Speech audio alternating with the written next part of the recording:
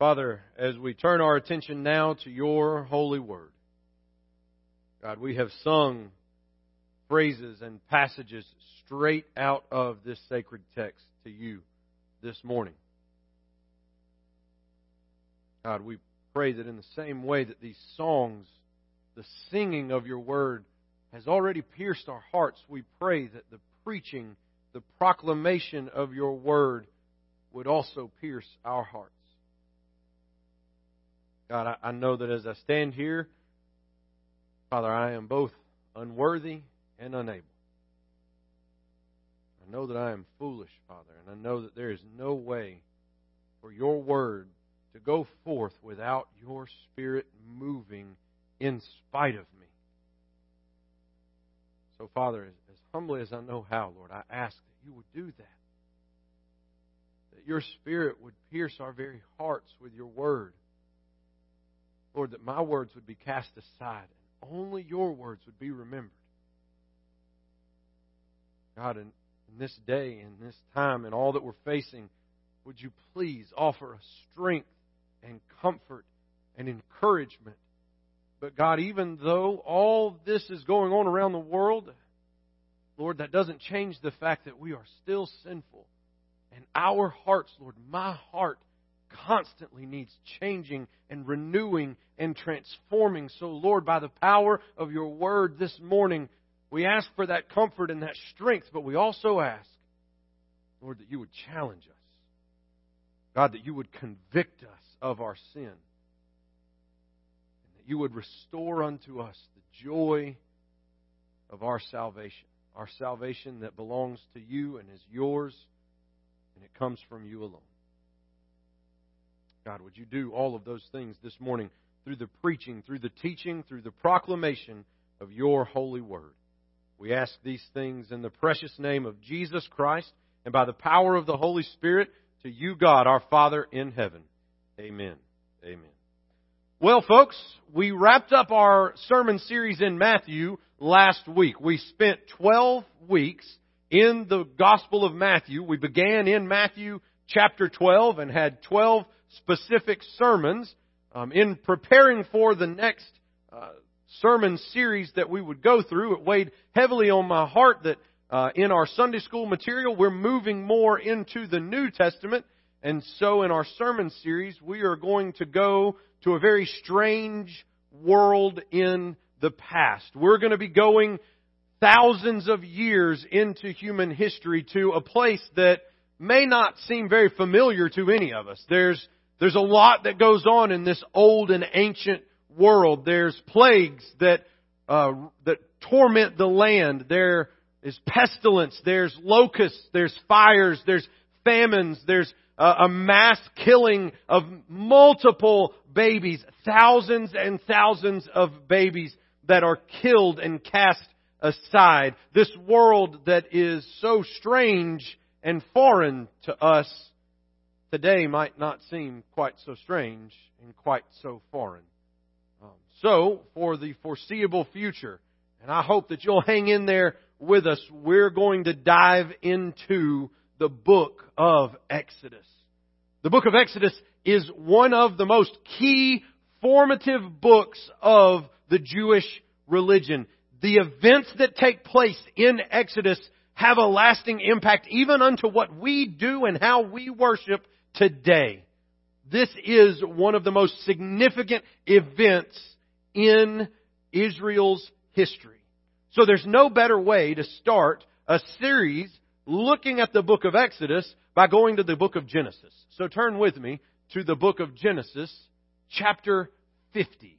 The book of Genesis, chapter 50. We can't really understand the significance of everything that happens in the book of Exodus without really getting a full picture of where we've been and where we are going. The impact that Exodus will have, but also the events that lead up to the Exodus. And it's titled Exodus mainly because this is about the exit, the leave of Egypt by the Israelites. So if you have your Bible, I invite you to take it and turn with me to Genesis chapter 50. We're going to be beginning in verse 15. We're going to read this scripture together, and then we're going to walk through some things that happen in Genesis leading up to this point. So, I'm coming down here because we're going to read, we're going to stand, we're going to do our normal thing.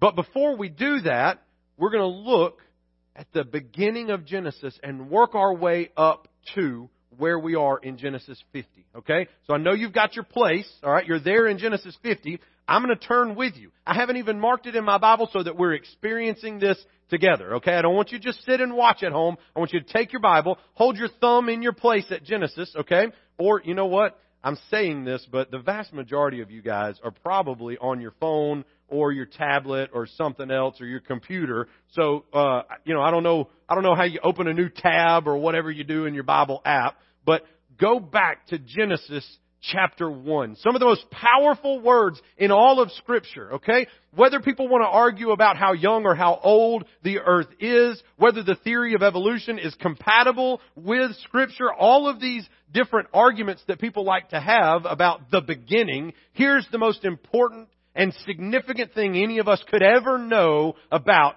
the beginning. Let's just read the first 4 words of Genesis chapter 1. In the beginning, God. That's all you need to know. That's it. That's the full extent of what is necessary to know. In the beginning, there was God. In the beginning, God. In the beginning. Before the beginning, God. That is absolutely essential. But then we move forward and God creates. Everything that is created, Genesis 1 and 2 tell us that God created by the power of His voice. He said, "Let there be," and there was. The book of James tells us that every good and perfect gift comes from God above. So we know that everything that exists that is good and perfect ties back to the Lord. Because in the beginning there was God. And in the beginning God created. The most incredible part about this story is that if you look with me past Genesis 1 on down to Genesis 2, there's a story that recounts that God decides, even though He's fully able. We've talked about this before, but maybe you need a refresher. It always is a blessing to me to be reminded that God spoke everything into existence until we get to Genesis chapter 2, when God forms humanity. You see, God could have just said, "Let humans be." He could have just said, "Exist." But instead, we get a detailed description about humanity where God plays in the dirt. Our God, the creator of all the universe, the sovereign over all nations, the King of all kings, the Lord of all lords, plays in the mud. And He forms and shapes humanity. And then, just like the song, Jason led us in, He kneels down. And instead of just saying, "Be alive," Scripture tells us that He breathed the breath of life into our nostrils. That His very breath is what fills our lungs. It's a beautiful play on words because that wind, that breath is also understood in Hebrew to be spirit. His Spirit is alive within us. And so this is the beginning of God's relationship with His creation, and specifically with humanity. But then comes Genesis chapter 3. And the tragedy of Genesis chapter 3 can't be over-exaggerated. There's no hyperbole that sufficiently describes how awful Genesis 3 is. Because when everything was provided for us, when we had our pick of anything else, but there was one limitation, for our own good, a representative of all humanity chose to rebel against God.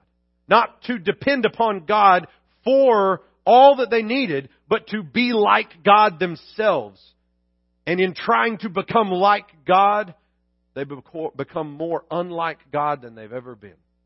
And from that point forward in all of human history, a sinful nature has been upon us. A curse has been upon the earth. And Jake has so eloquently preached about this on our various Wednesday night drive-in services while we were in Romans 8, that this whole earth is cursed because of our sin. The magnitude of Genesis 3 goes far beyond just our relationship with God, which was in tatters because of what we had done. But in addition to that, all of the creation suffered and still suffers because of our sin. And so we have hurricanes and tornadoes and plagues and viruses, and we must work the land, and the land does not easily or willfully produce all that it needs to produce. It is hard labor. There is suffering and trying times throughout human existence because of Genesis 3 and the rebellion against God that takes place. Then it progresses. There's children that are had. There's murders that take place. And then it finally gets to a point where in Genesis chapter 6, things are so terrible and so wretched and so awful, and humanity has become so depraved that God says, I'm going to wash the world clean and I'm going to start over. I'm going to wash all of this evil away with rains that you've never experienced or seen before. And He calls out one family. He calls out Noah. And Noah begins to build this boat. And Noah begins to build this ark, and he and his sons, Noah's wife, his sons' wives, for hundreds of years, over 100 years, they build this ark. They build this boat. And Hebrews tells us, as Jake has pointed out before, we've had great conversations about this, Noah preached that entire time. Noah begged people to understand that judgment and wrath was coming, but they wouldn't believe it. They wouldn't listen. They would not understand that God has a wrath and a punishment that is due us and this earth because of what we have done. And so he preached for 100 years plus, and he took not one extra soul with him on the boat. Folks, we have to remember when we're discouraged, people like Noah, people like Joseph, and remember that there are those who have given their whole lives, decades of their lives, to the service of the Lord. And it feels like He delayed. It feels like you were a failure completely. And yet, all along, God is working, and it's part of God's plan and part of God's purpose. So God washes it all clean.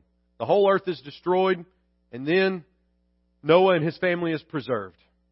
Turn with me as we continue now to chapter 11. After the flood subsides, Noah comes off. He had so much faith, he even took extra animals on the ark so that he could make sacrifices when he came back off of the ark. And they make those sacrifices. Some weird things happen in a tent. You can look that stuff up. Some weird stuff between Noah and one of his sons. There's now a curse on that son that continues out. It's a very difficult and very challenging passage to read, but some fallenness is still very evident. And then, as the Lord has told Noah, as He told Adam and Eve, they're supposed to be fruitful and multiply and fill the earth. But instead, they all clump together in one big city. And they decide they're going to build this tower. And they think that if they can build a tower tall enough, ignorantly, stupidly even, they think that God resides up in the sky. And if they just build a tower tall enough, they can get to God in the sky. So they begin to build and work together in a sinful and rebellious way, in the same kind of rebellion and treason and treachery that Adam and Eve had when they took the fruit. And so God divides their languages and casts them out and spreads them out all across the earth. And then there's hope once again, because now God is going to enter into a very special relationship. The same kind of way that He entered into a special relationship with Noah, He's going to enter into a special relationship with Abram, who becomes Abraham. God renames him later. We know him as Abraham. This is the origin, the beginnings of the people of Israel. And for a long time, for thousands of years, the understanding is going to be that to be part of God's special family, you have to be a direct biological descendant of Abraham. But we're going to see that that's not necessarily the case. The people of Israel do not have to biologically be related to Abraham, but what we will learn is if you have the same faith as Abraham, then you are in the same family as Abraham. Abraham believes God. And when God says, pack up everything you own, pack up everything you know, and go wherever I tell you, Abraham says, okay, sounds good. When God says, I'm going to give you a son, and there's no son, and there's no son, and there's no son, eventually, after he's very advanced in years, God miraculously delivers on His promise. And it took, just like Noah, 100+ years of waiting on God. And yet God shows up. And then God continues this relationship with Isaac and Rebekah as you continue on in this story. Keep flipping through your Bible with me. All right, we've now jumped over a lot of chapters there altogether. So, Isaac's birth is promised, and then we have the destruction of Sodom and Gomorrah. We have the birth of Isaac in chapter 21. Chapter 22, God again tells Abraham, I want you to take this son, your only son, the son that I gave you and promised to you, and I want you to go and sacrifice him. And Abraham's faith is proven once again. And then Isaac and Rebekah have two sons, Jacob and Esau. Jacob and Esau are two twins, and Jacob is a deceiver. That's what the name means. He deceives his brother out of his birthright and out of the blessing from his father, their father, Isaac. Because God has a special purpose and plan for the family of Jacob that is different from the family of Esau. The Savior, the one who would crush the serpent's head, would come from Jacob and not Esau. This blessing will continue, so we focus in on Jacob's family. Jacob has to go and live with his uncle Laban, or it's just this weird situation. He gets married. He has children by Leah and Leah's servant, and then Rachel and Rachel's servant, and all these kids and this whole gaggle of children. And in the midst of all of that, we then find our way to chapter 36. So look with me in chapter 36, because now Jacob, as a deceiver, is also a very poor father. Then by the time we get to chapter 37, Joseph is clearly the favorite among all the sons. Joseph's given special treatment. And listen, folks, there's a lot of people that give Joseph a very hard time because he's going to have some dreams in chapter 37. And he's going to sound very arrogant and prideful. But when you've been given a silver spoon your whole life, when your dad gave you a coat of many colors, when your dad doted on you in ways that he never doted on your brothers, there's going to be some cockiness and arrogance that's there that was raised and nurtured into you. And so Joseph has these dreams that does nothing but make the divide between him and his brothers infinitely worse. These dreams where he sees them as bales of hay that bow down to him. That the sun and the moon and the stars are his mother and father and brothers, and they bow down to him, Joseph. And you guys may be familiar with how things work in the Old Testament. The oldest had the birthright. It was a big deal that Jacob stole that from Esau.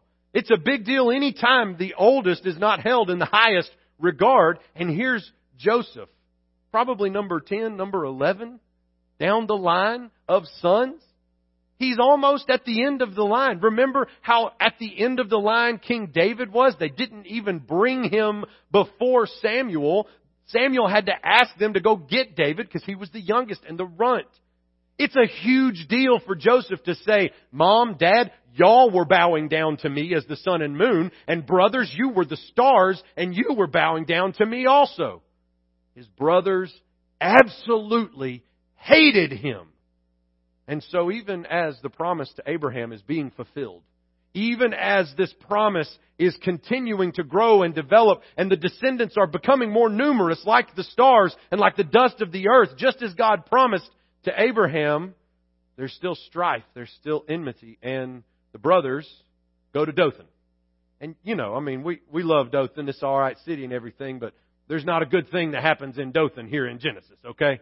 In this Dothan, they're slacking off. They're being lazy. They're supposed to be doing a job, and they abandon the job. And then Joseph is supposed to go check on them because they ain't been home anywhere near the time frame they're supposed to be home. Has anybody ever stayed, 5-10 minutes past curfew? It's one thing 5-10 minutes past curfew. We're talking 3-4 days past curfew, okay? These guys should be back, and they've abandoned their job. Joseph is going to find them. It's not good that Jacob sent Joseph. That's not a wise move as a dad. Look, I'm a dad. I do dumb stuff. Dads make dumb decisions sometimes. there's a lot of dumb decisions that Jacob makes along the way. If you feel like an inept parent, just go to Genesis and read the accounts of some of these parents and make yourself feel just a little bit better because you got people to relate to. So Jacob sends the son that everybody hates, wearing the coat that's the special coat that nobody else got. And he says, go find your brothers and you tell me where they've been and what they've been doing. So as Joseph approaches, his brothers see him. And they devise a plan. He's walking, and I just imagine he walks with this air about him. And he walks up to them, and he says, hey guys, what's going on? Well, while he was walking up, they had thought about killing him. Really wanted to kill him. Killing him was the number one option on the table for a long time, but they finally decided, we're just going to beat him up and throw him in a pit. And they beat him up, they throw him in a pit. The plan is to come back later, but then his brother Judah has this great idea, hey, let's just sell him and say that he's dead. Then his blood's not on our hands, but he's out of our hair for the rest of our lives. And so they sell him to Ishmaelites. They sell him as a servant. And folks, I don't want you to think about this as indentured servitude. This is not where Joseph has a debt that has to be paid, and so he is going to work for a set amount of time and then he's going to be free. It's not that kind of enslavement. Joseph is now the property of these Ishmaelites. He has been sold like you and I would sell a car. Like you and I would sell a house. Joseph's brothers have sold him as a piece of property, as something to be owned or possessed. And so Joseph spends years as a slave. He ends up in Potiphar's house, the captain of the guard. He does pretty well. Things go well. God blesses him in the midst of this suffering. Except, he's not the smartest cookie when it comes to the ladies. He gets in a very difficult situation with Potiphar's wife. He finds himself alone with Potiphar's wife, and she finds Joseph to be very handsome. And everything that he puts his hand to in Potiphar's house is good, is blessed. She sees God's blessing on him and desires to lay with him. So, she tries. She gets his garment, his coat, his outer garment, and gets it off of him. And about that time, he gets and hightails out of the room, out of the house. And so she screams and builds up this false story that he tried to come in and take advantage of her. And I believe with all my heart that Potiphar was a little skeptical of this story. There's nothing in Scripture to back that up, but Joseph should have been killed right there. The accusation was enough for Joseph's life to be ended, especially by the captain of the guard. Nobody would have questioned otherwise. And yet, Joseph is thrown in the jail. God's favor shines on him in the form of him going to jail. Sometimes God's favor doesn't look exactly like what we think it ought to look like. But he goes to jail and he interprets these dreams for this baker and this cupbearer. And then the cupbearer is taken back to Pharaoh. And after a long spell of time, the cupbearer tells Pharaoh when Pharaoh's plagued with a dream about Joseph and who Joseph is and how Joseph interpreted these dreams. And Joseph goes, he talks to Pharaoh. And after he talks to Pharaoh, Pharaoh says to Joseph, I want you to be second in command. The only person above you will be me. There's going to be 7 years of plenty. There's going to be 7 years of famine. And Joseph, you will oversee the storage of food during the 7 years of plenty, and you will distribute the food in the 7 years of famine. And so now Joseph is the most powerful man in Egypt aside from Pharaoh. The only person that outranks him is Pharaoh. And the 7 years of famine hit, and Joseph's brothers come back needing food. They come back to Joseph. Their paths cross once again. And there's a whole long series of events that we see in chapters 43 and 44 and 45. He tests his brothers, and then the family comes and everybody makes it back to Egypt, and they're well taken care of during the family. And Joseph has a sweet reunion with his dad. He offers forgiveness to his brothers. Everything seems like it's going to be okay. His dad lives out his years and his dad passes away. Jacob is now dead. And they take Jacob and bury him back in the tomb with Isaac and their relatives and their forebears. And now we reach the point of Genesis chapter 50. So, if you manage to stay with me through all of that, God's people are at a crossroads. And here we are. Jacob is now dead. And the promise has been given to all these brothers. What will happen now? So look with me in Genesis chapter 50. We're going to read verses 15 through 26. I would ask, if you're able, would you please stand out of reverence for the public reading of God's holy word?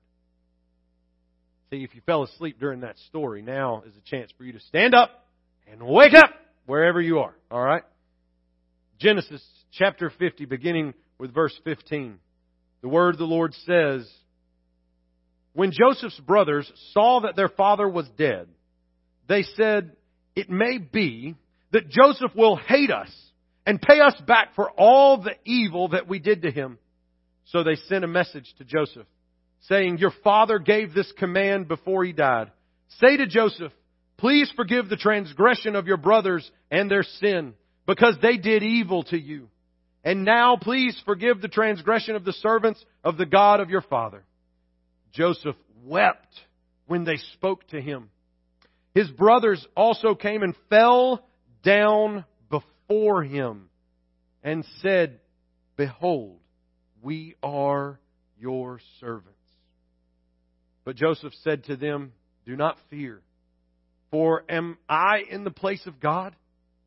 As for you, you meant evil against me, but God meant it for good, to bring it about that many people should be kept alive as they are today. So do not fear, I will provide for you and your little ones.' Thus he comforted them and spoke kindly to them.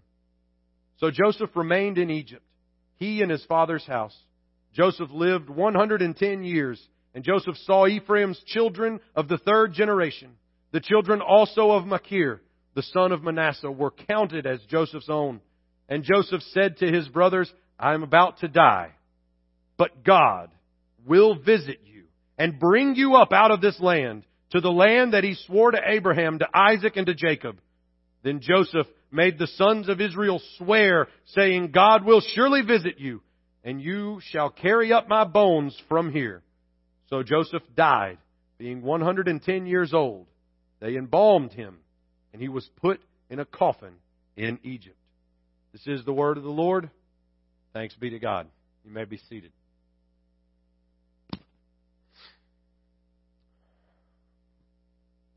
Folks, what we see in this passage is how we end up in the situation in Exodus.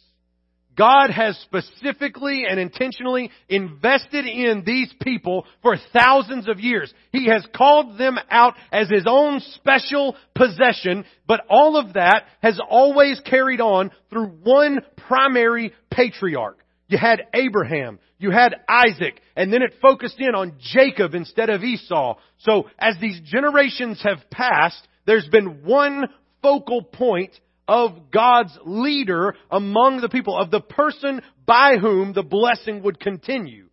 Jacob, at the end of Genesis, before we reached that passage, gave blessings to each of his sons, to each of his children. And what Jacob does is divide that blessing out among all the people. And so we have no idea where the focal point is going to be. Genesis ends and people are still in Egypt. Genesis ends and there's no hope of where we're going from here. Who's going to be the focal point? Where will things go?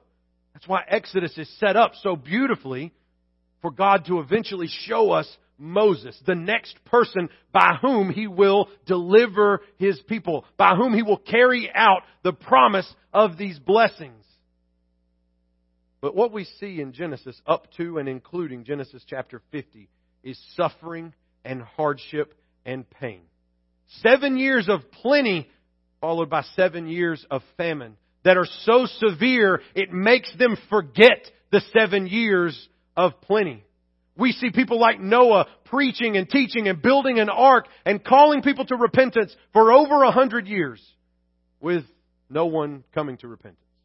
We see people like Abraham trusting in God for 100 years before he's given the promised son, and then trusting God even when God says, go sacrifice that son. We see people like Joseph, who maybe he was a little bit cocky, maybe he was a little bit arrogant, but he doesn't have crimes or offenses that merit being sold into slavery, being falsely accused, and being thrown into jail. Folks, there's times in our life where the 7 years of famine seem like 700 years of famine. Where we have no idea what God is up to or what God is doing. Where we're trying to be faithful, where we're trying to trust, where we're trying to believe. But just imagine Joseph. If this has been a hard year for you in 2020 so far, imagine the solidarity you have in Joseph. Joseph was a slave. This was almost 2 decades of Joseph's life. Joseph was a young teenager probably when these things happened. And then we're told that he was 30 years old when he enters into the house of Pharaoh and begins to rule as the second in command. We're not talking about a short season. We're talking about years and years of his life. We're talking about Joseph missing his high school graduation because he's a slave. We're talking about Joseph missing out on all the things that everybody else got to enjoy because he was a slave. We're talking about him taking the silver spoon out of his mouth and being thrown to the pigs. Joseph experienced hardship. And then one of the most powerful phrases in all of Scripture shows up here in chapter 50. Joseph's prophecy, his dreams come true.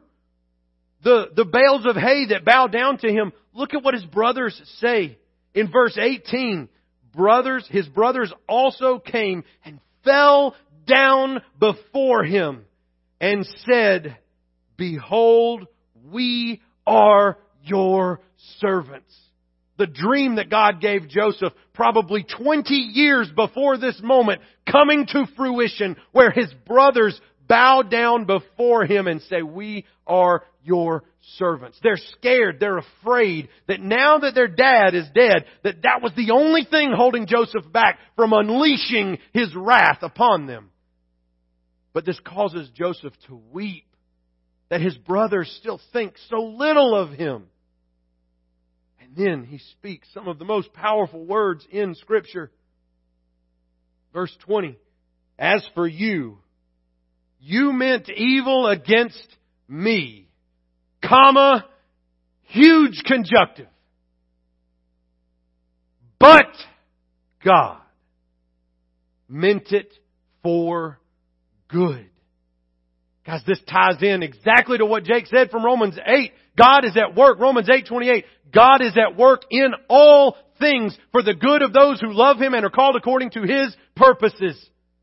What is meant for evil, the curse of this world, the hardship, the trial, the pain, the plague might be meant for evil, might be originated in our rebellion and our treason and our sin. It might be initiated in evil, but God will use it for good.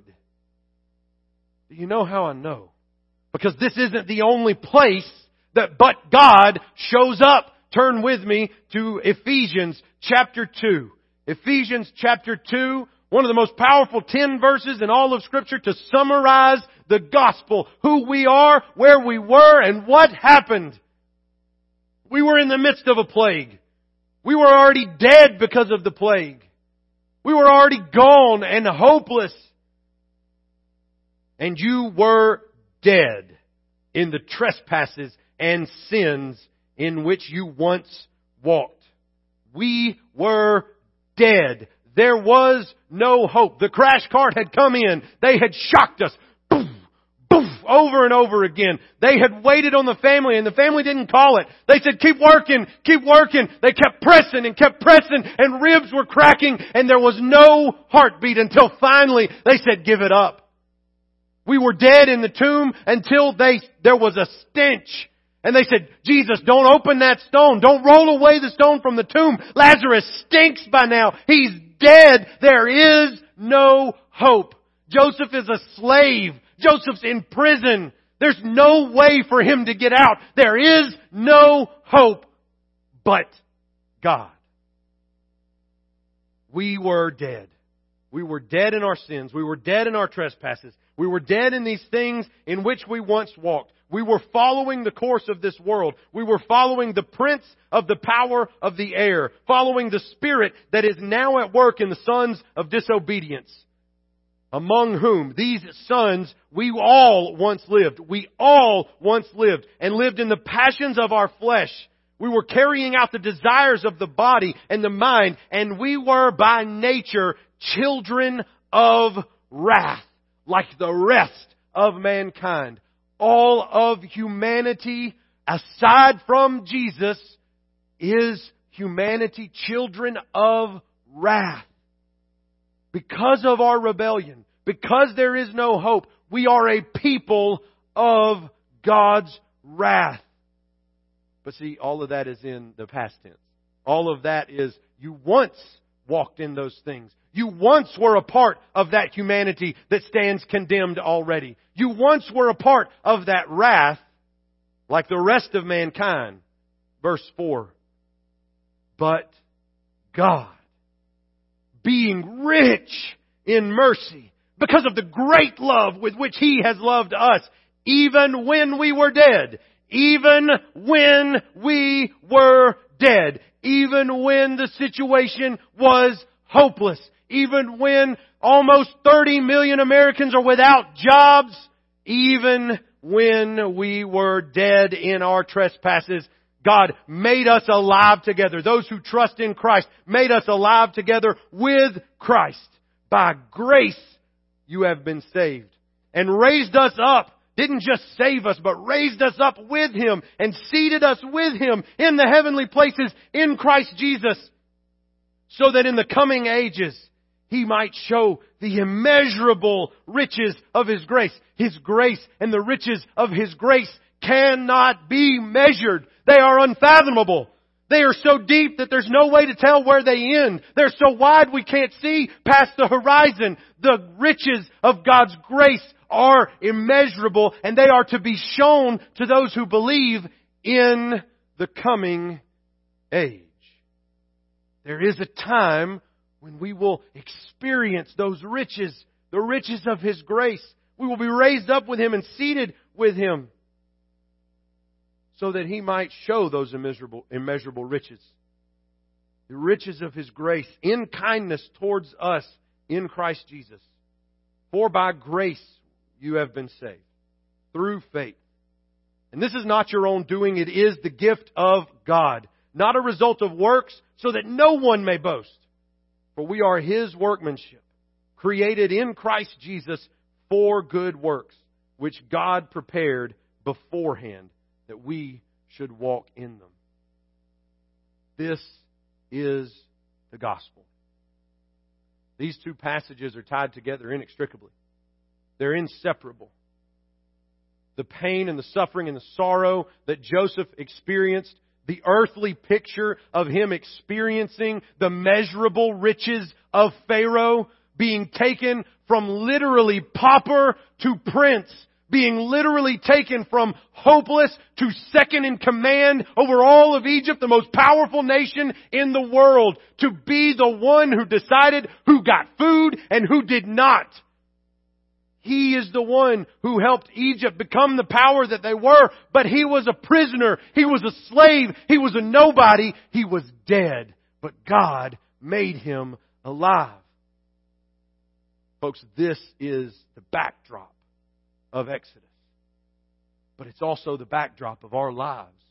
It's also the backdrop of our experience, especially those of us who have trusted in Jesus. Because there was a time when we were enslaved. There was a time when we were in the prison. There was a time when we were dead.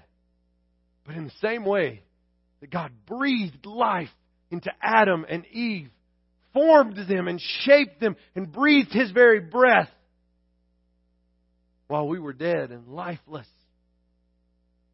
by the grace of God and through the sacrifice of Jesus Christ, He leaned down and He breathed breath of eternal life into each one of us. We were dead and there was no hope. Joseph was a prisoner and there was no hope. His brothers meant all of this for evil, but God had other plans. This is how Egypt ends up owning and enslaving Israel. But for right now, this is how God delivers Israel and saves their very existence and saves the whole world through Joseph. All the world came to Egypt for food. This is a picture of Christ. And even though everybody's losing jobs, even though there's tornadoes tearing through our county in the midst of a pandemic, while there's fires in Australia, while there's locusts in Africa, while all sorts of craziness and hell on earth is being unleashed in all various forms, we can trust that even though it seems hopeless, even though all of this seems like it's meant for evil, God is at work for good. And we can know beyond a shadow of a doubt that if we trust in Jesus, there was a time when we were dead and now we are alive. And we can experience new life in Him. So folks, I know that what's really hard about some of this quarantine is, what do we do? What do I do? He's created me for good works. He's prepared them beforehand. But I want to remind you to trust, to rest in God's promise and know that all of this is happening, but God is at work. Trust that He is using everything that is happening for His good, for His glory, and for the good of those who love Him and are called according to His purpose. So that only leaves one question. It's been a long sermon, I know. I would say I'm sorry, but I'm not. There's one question. Are you still dead? Are you still hopeless? Have you been raised up and seated with Jesus in the heavenly places? Are you a part of the people who will experience the immeasurable riches of God's grace through Christ Jesus? Because if you're not, you've got to change that today. Trust that there is hope to be found in Christ and in Christ alone. That even if life seems a lot like Joseph for you right now, God's at work. Even if you think that your boss or your company or anything is out for your evil, God can take that and turn it and use it for good. Maybe your situation is that God has blessed you and shown you favor by letting you be thrown in jail or something along those lines. Maybe God's favor is that your house was blown away, but your life was spared. Remember, it was mercy that Joseph was thrown in the jail and not beheaded. God's favor shows up in all kinds of ways and forms. And we have a tendency to miss it. I encourage you, don't miss it.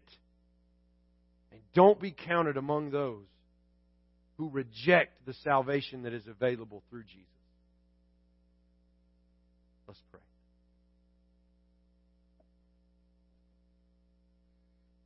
Father, thank you for that incredible and powerful conjunction. Things were headed one way, but God, you turned things around. Lord, we look forward to, we yearn for, we long for the day when we can see how you've turned this around. The pandemic was closing in on us. Our finances were getting tighter and tighter. The money was dwindling away. There was no hope. But God showed up. Lord, we can't wait to tell those testimonies. To tell those stories of how good and how faithful and how worthy you are. Help us to see you at work even now. And Lord, for anyone who is watching or listening, by some miracle who's still tuned in, maybe they don't know you. Lord, grab a hold of their heart right now, that they might trust in you and know that even in the midst of evil, you are at work for good. We love you, Father. We ask these things in the precious name of Jesus Christ. Amen.